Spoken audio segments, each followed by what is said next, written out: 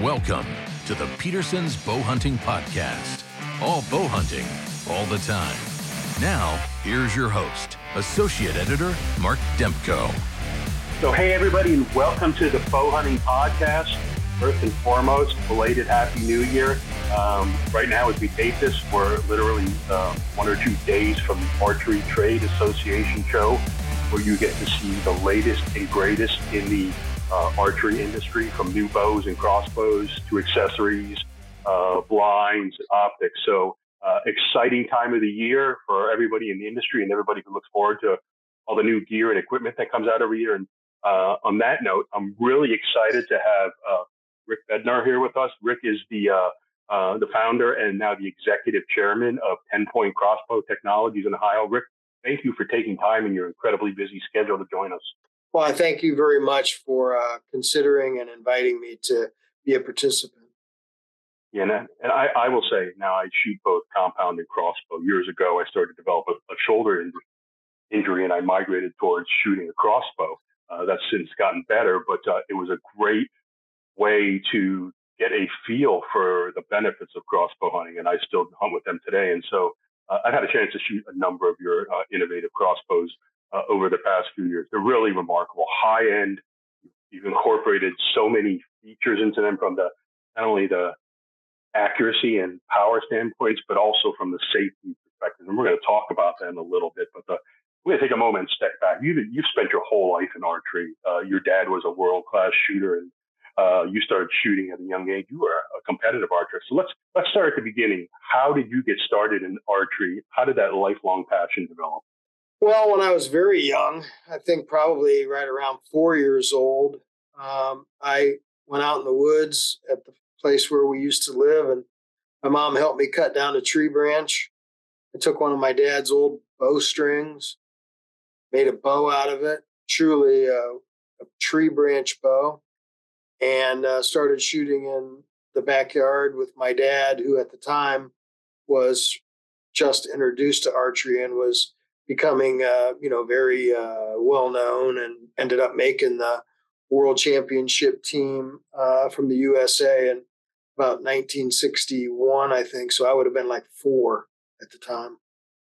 Yeah, and so you've been shooting now for many, many years, and early on you were a champion in college, if I remember correctly. You qualified for the Olympic team. And so I'm going to ask you, what's your fondest memory when you think back on all the competitive archery that you've done over the years? Is there something that stands out to you? Well, I think I would say all the time that I spent with my dad coaching me, traveling really throughout the United States, and then on international basis, I probably made maybe 7 or 8 world type international teams, whether it be world championships, championship of the Americas, obviously qualified for the Olympic team in 76, didn't get to go because the team got cut from 3 shooters to 2 due to the housing shortage in Montreal. But nonetheless, I made the team, and very proud of that. Certainly as a highlight in my shooting career. But a lot of great memories from traveling all over the world with some of the best archers in the world. Yeah. Now, I think a great question now is you've spent so much time, you have an incredible foundation in compound shooting and traditional archery. How did you make that transition to crossbows? What piqued your interest there? How did you make that switch?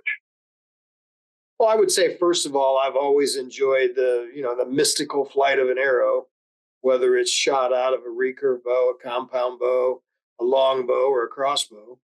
And that's always fascinated me. I think I probably learned most of that from my dad, or, that was the foundation of why I, became so interested in that. But the story behind getting into crossbows is I had bought the retail store, I think in 1981, from my parents who wanted to retire.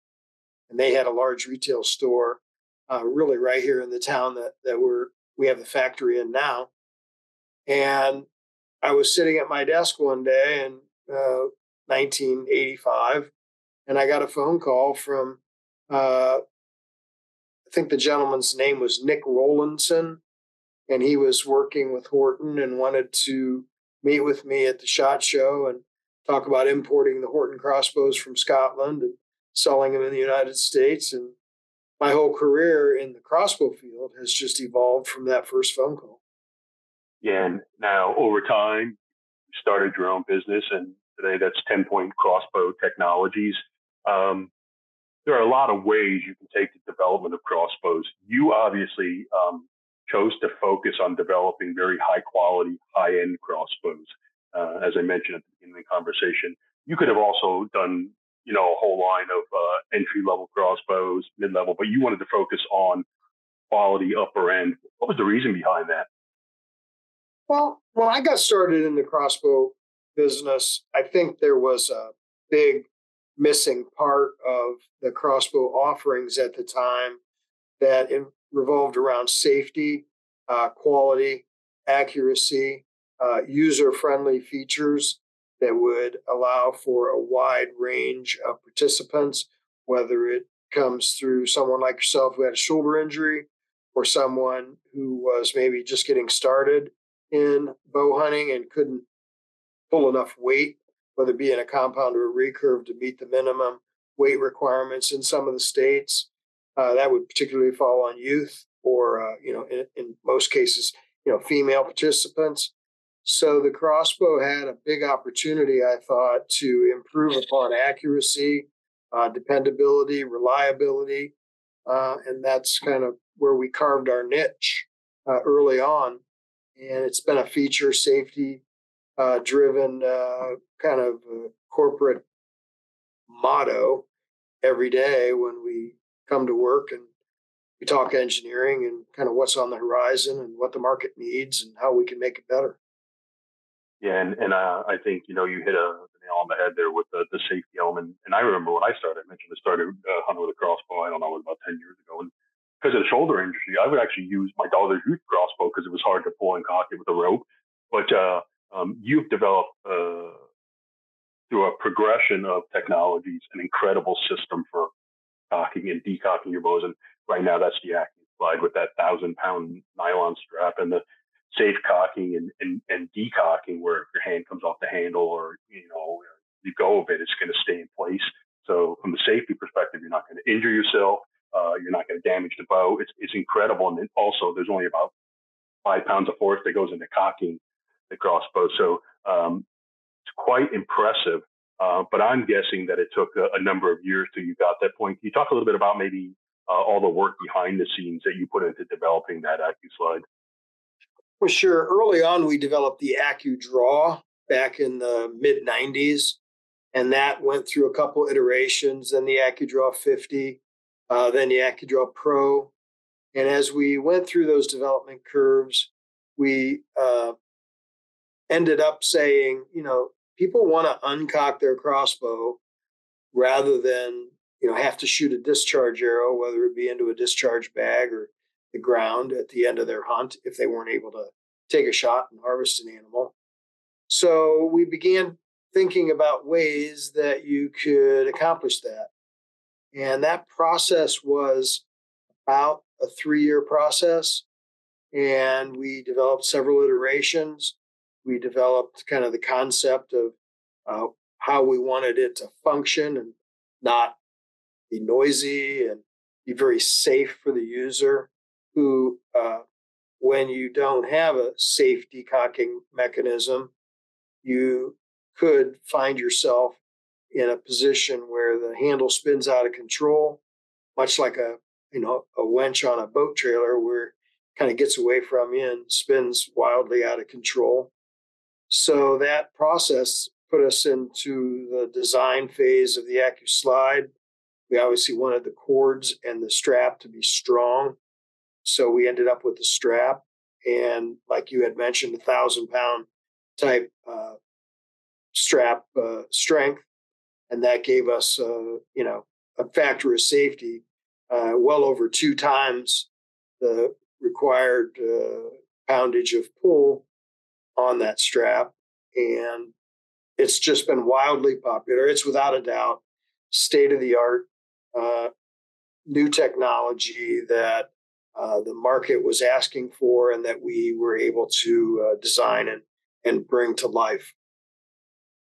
Yeah, and like I said, it's an incredible part of your bows. Almost all your bows for 10-point line have that, and it's really peace of mind when you have the ability to not only cock that bow but safely decock that bow.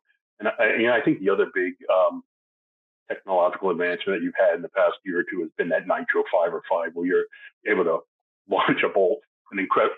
I never thought we'd get to this point, but 505 feet per second. So obviously you had a lot of work that went into that behind the scenes to create a crossbow that could handle that draw weight and then that force that goes behind that. So how long did you work on that before you were able to roll that out? Is that something that you were working on for years behind the scenes? Because that's pretty innovative. Yeah, I think there was a time when I worked very closely with the U.S. government and the military to develop a crossbow in their warfighting lab. And that evolved into bringing to the engineering team here some new ideas and some new opportunities. About 3.5 years before the Nitro 505 came out, we had it as a lead project, a top 3 project in our engineering team's list of projects to accomplish. And I would say about 18 months before the 505 actually hit the market, it was in the final phases of testing, accuracy, durability, performance. We have some pretty high standards as far as number of shots, number of bows to kind of pass muster before we bring it to market. So over the course of that 18 months, the 505, it absolutely made sense to bring it to market right at that 500 foot per second and have the durability and the accuracy that we were seeing. There's a certain segment, as in any part of the shooting sports, where the user wants, the Magnum version, whether it be of a caliber rifle or a pistol. And so that evolved into the same mindset with the crossbow.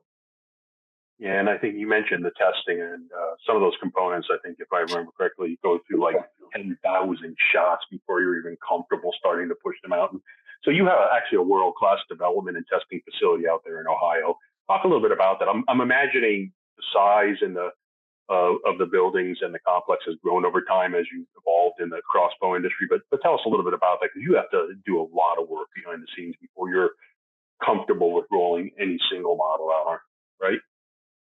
Right. So we have a facility that's just dedicated to engineering, design, and development, along with testing.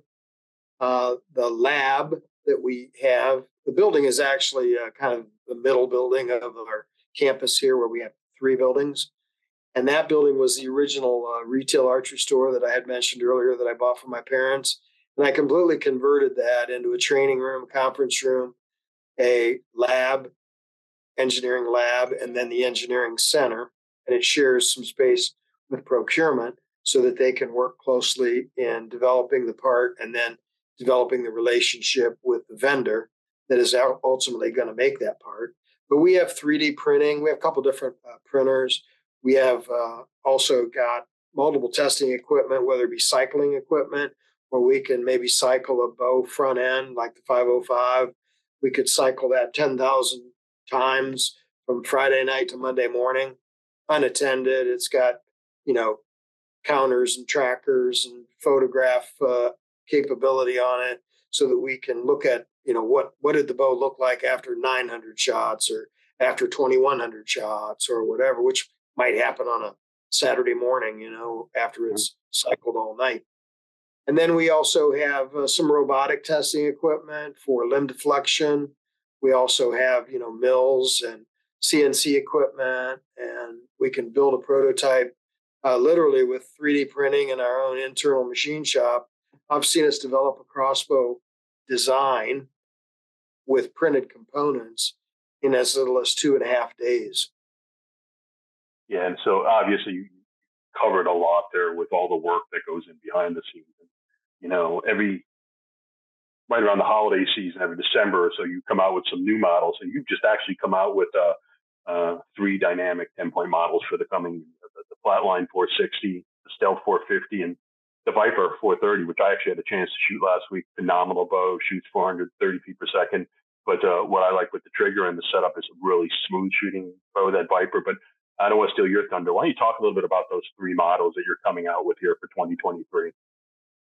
Well, I think that Phil, who's now the president of the company, my oldest son, his vision for product launches for 2023 was to take the base models that we had been producing under various model names and develop kind of the premier of each of those models in the 23 launch. So when you look at forward draw and reverse draw, these new bows that are being launched have new features, stiffer scope mounting and rigidity for these bigger scopes that people are now getting involved in with. Some of those scopes weigh, 24 to 30 ounces. So that requires a stiffer scope rail, higher performing forward draw bows, smoother shooting reverse draw bows. All of this kind of wrapped into the 10-point launch. And then I believe next week is the launch of the new Wicked Ridge bows, the last week of December. So we're going to have a series of launches here in these 2 weeks of both the 10-point and the Wicked Ridge brands prior to the ATA show. Yeah, no, that's exciting. And I noticed that when I had a chance to shoot the Viper 430, you do have that bigger, stronger dovetail mount for like if you're shooting thermal optics or a range finding scope, and you also added in those struts to give even more support. I think one of the goals is for those bow hunters who are looking to maybe extend their range a little bit, that gives them a lot of options there. So that Viper 430, great bow. And actually, for people who are listening to the podcast, you can go online. We just put up a video as we walk through every component of that Viper 430. And we also did another one for the Flatline 460. So now you mentioned your sons, they've been involved with the company for a number of years. Phil actually started the Wicked Ridge line several years ago. And you've undergone a bit of a transition this past year. You want to talk a little bit about that? Are you still working in the office and in the shop, or your son's handling all the day-to-day? Well, actually, I've been coming in. On October 1st, I announced my retirement, certainly from a day-to-day operations standpoint. I promoted my son, Philip, to the president and CEO of the company, and my other son, Stephen, to the executive vice president and COO of the company. So they operate on a day-to-day basis. They operate the business, both sides of the house, manufacturing and operations, and then sales and marketing and finance on the other side of the house. I still come in on a pretty frequent basis.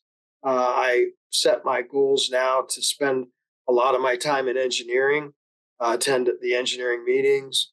I have a lot of ideas that I've created over the years, kind of in a manila file that I haven't necessarily been able to bring to market or bring to life. And I'm hoping that I can do that. And that's really where I think I can add some tremendous value as I've taken my 40 years in this industry to that level of focusing on engineering and not really worrying about, the production line or the sales calls and the launch of new products from a marketing and cataloging standpoint. And Phil and Steve, certainly two of the smartest guys that I have met in the industry. I guess as a dad, maybe people will think that that's, what you expect me to say. But I've been in this industry a long time, and those two young men have been passionate. They work 24/7 in trying to make the business better, make the product launches smoother, cleaner. So it's something that I, as a third generation now, I am very excited to watch their new careers and how they take 10-point and the Wicked Ridge brands to the very next level. Yeah, and stepping back a minute, you mentioned your sons and how involved they've been with the business. Phil actually started Wicked Ridge years ago. Before we started the podcast, you mentioned that was like his first project with the company, and it's evolved. And, when you think of the Wicked Ridge line, one of the nice things is you can tap into some of the technologies from 10-point, but your goal is to develop high quality yet affordable crossbows in that Wicked Ridge line. Can you give us a little bit of insight and what is coming out for 2023 with Wicked Ridge? Well, I wouldn't be allowed to tell you that, but I can tell you that it will be more technology and innovation than Wicked Ridge has had in a long time. There are definitely going to be models in that lineup that serve the entry level market needs, both from a safety and feature standpoint, as we're able to trickle down some of the designs that we've launched over the years with 10 Point into that entry level brand. That brand is USA made. It's one of the few brands at that level that is still made in America. Most of those brands are imported from offshore, and we build that brand right on the same assembly line that we build the 10 Point brand. So you'll want to continue to see some of those features and safety areas into the Wicked Ridge line over the next 12 to 24 months. And that's very exciting because, as I mentioned, you try to develop high quality bows that are also affordable. Most of the Wicked Ridge line is probably about $1,000 under. So you're talking mid-level to entry-level price. So it's an incredible bargain, yet it's a high quality crossbow. And, as we were talking, you mentioned as you're not as involved in the day-to-day much anymore, you want to focus on idea development and engineering. And so it made me think, I don't know how much, without spilling the beans here, is there an area you'd like to focus? Is there an underrepresented area in the crossbow industry that maybe you want to see some new ideas developed in? Well, I suppose everybody would have a different opinion, but I think that user-friendly features on crossbows, similar to the AccuSlide, and then quivers, broadheads, shooting stability when you freehand shoot your crossbow, arrow development when it comes to spine indexing, weight, front of center balance points, and so on, are all areas that's all been very much a part of my career and certainly in the competitive shooting side of things.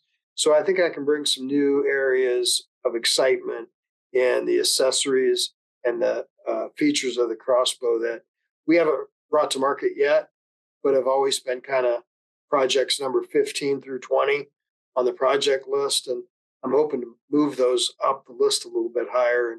And the consumer will get big benefits out of these new ideas. Well, looking forward to seeing those come to fruition over the next couple of years, hopefully. And, I'd be remiss if I didn't ask you, we are the bow hunting podcast. You're a hunter yourself. What's your favorite bow hunting memory? When you think back over all the years, is there something that jumps out, whether it be with your family or something else that you still think about fondly on a regular basis? Well, I would say when Phil and Steve both ended up, out of college and working for the company, they're about 4 years apart.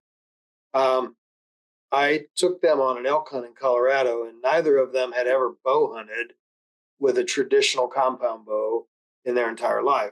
They both played sports in college, in high school, and then in college. So the time commitment that required didn't allow them to get out and do much practicing with a compound bow or hunting at all, period. We went on an elk hunt in Colorado, took camera crews and did some filming, and both of them shot elk with compound bow. And it was the first animals that they'd ever harvested with compound bow. So I think of that often. I would say in my own personal hunting time, two real memories. One was a big 8 Point that I took in Illinois with my compound bow. And one was this year where I took a mainframe 10 with my crossbow. I'm an avid whitetail hunter. That's probably my big passion. Elk would be number 2. So those are my 3 best memories that I think about frequently. Where did you get that one this year? Was that in Ohio, your home state? Yeah, so we have a family farm about an hour away from the factory. And I had, we plant food plots, and we have a program to certainly grow bigger antlers and bigger deer and healthier herd. And I watched this buck, all summer, all spring, all summer. And then I was able to harvest him maybe the 3rd week of October. So kind of early in the season, maybe pre-rut for most people. and he was a big one. He scored 183, so he had a lot of. Well, that's great, and obviously you put a lot of work into developing the property and the food plots and things. And a deer like that doesn't pop up overnight. I'm sure it took several years of being patient on the farm and all that good stuff. But I want to take time and thank you so much for you taking time out of your busy schedule to join us on the Bow Hunting Podcast. Excited about the new 10-point bows, the new Wicked Ridge bows. For everybody who's listening to the podcast, go to 10pointcrossbows.com. Check out the bows on the website. You always come up with dynamic, innovative crossbows, and already looking forward to what you're going to come out with over the coming year. So thank you so much. Happy New Year. And for everybody listening to the Bow Hunting Podcast, good luck as you get out in the field all throughout. Thank you. Thanks for downloading the Peterson's Bow Hunting Podcast. All bow hunting, all the time. Pick up the latest issue of Peterson's Bow Hunting Magazine on your local newsstand, or connect with us online at bowhuntingmag.com.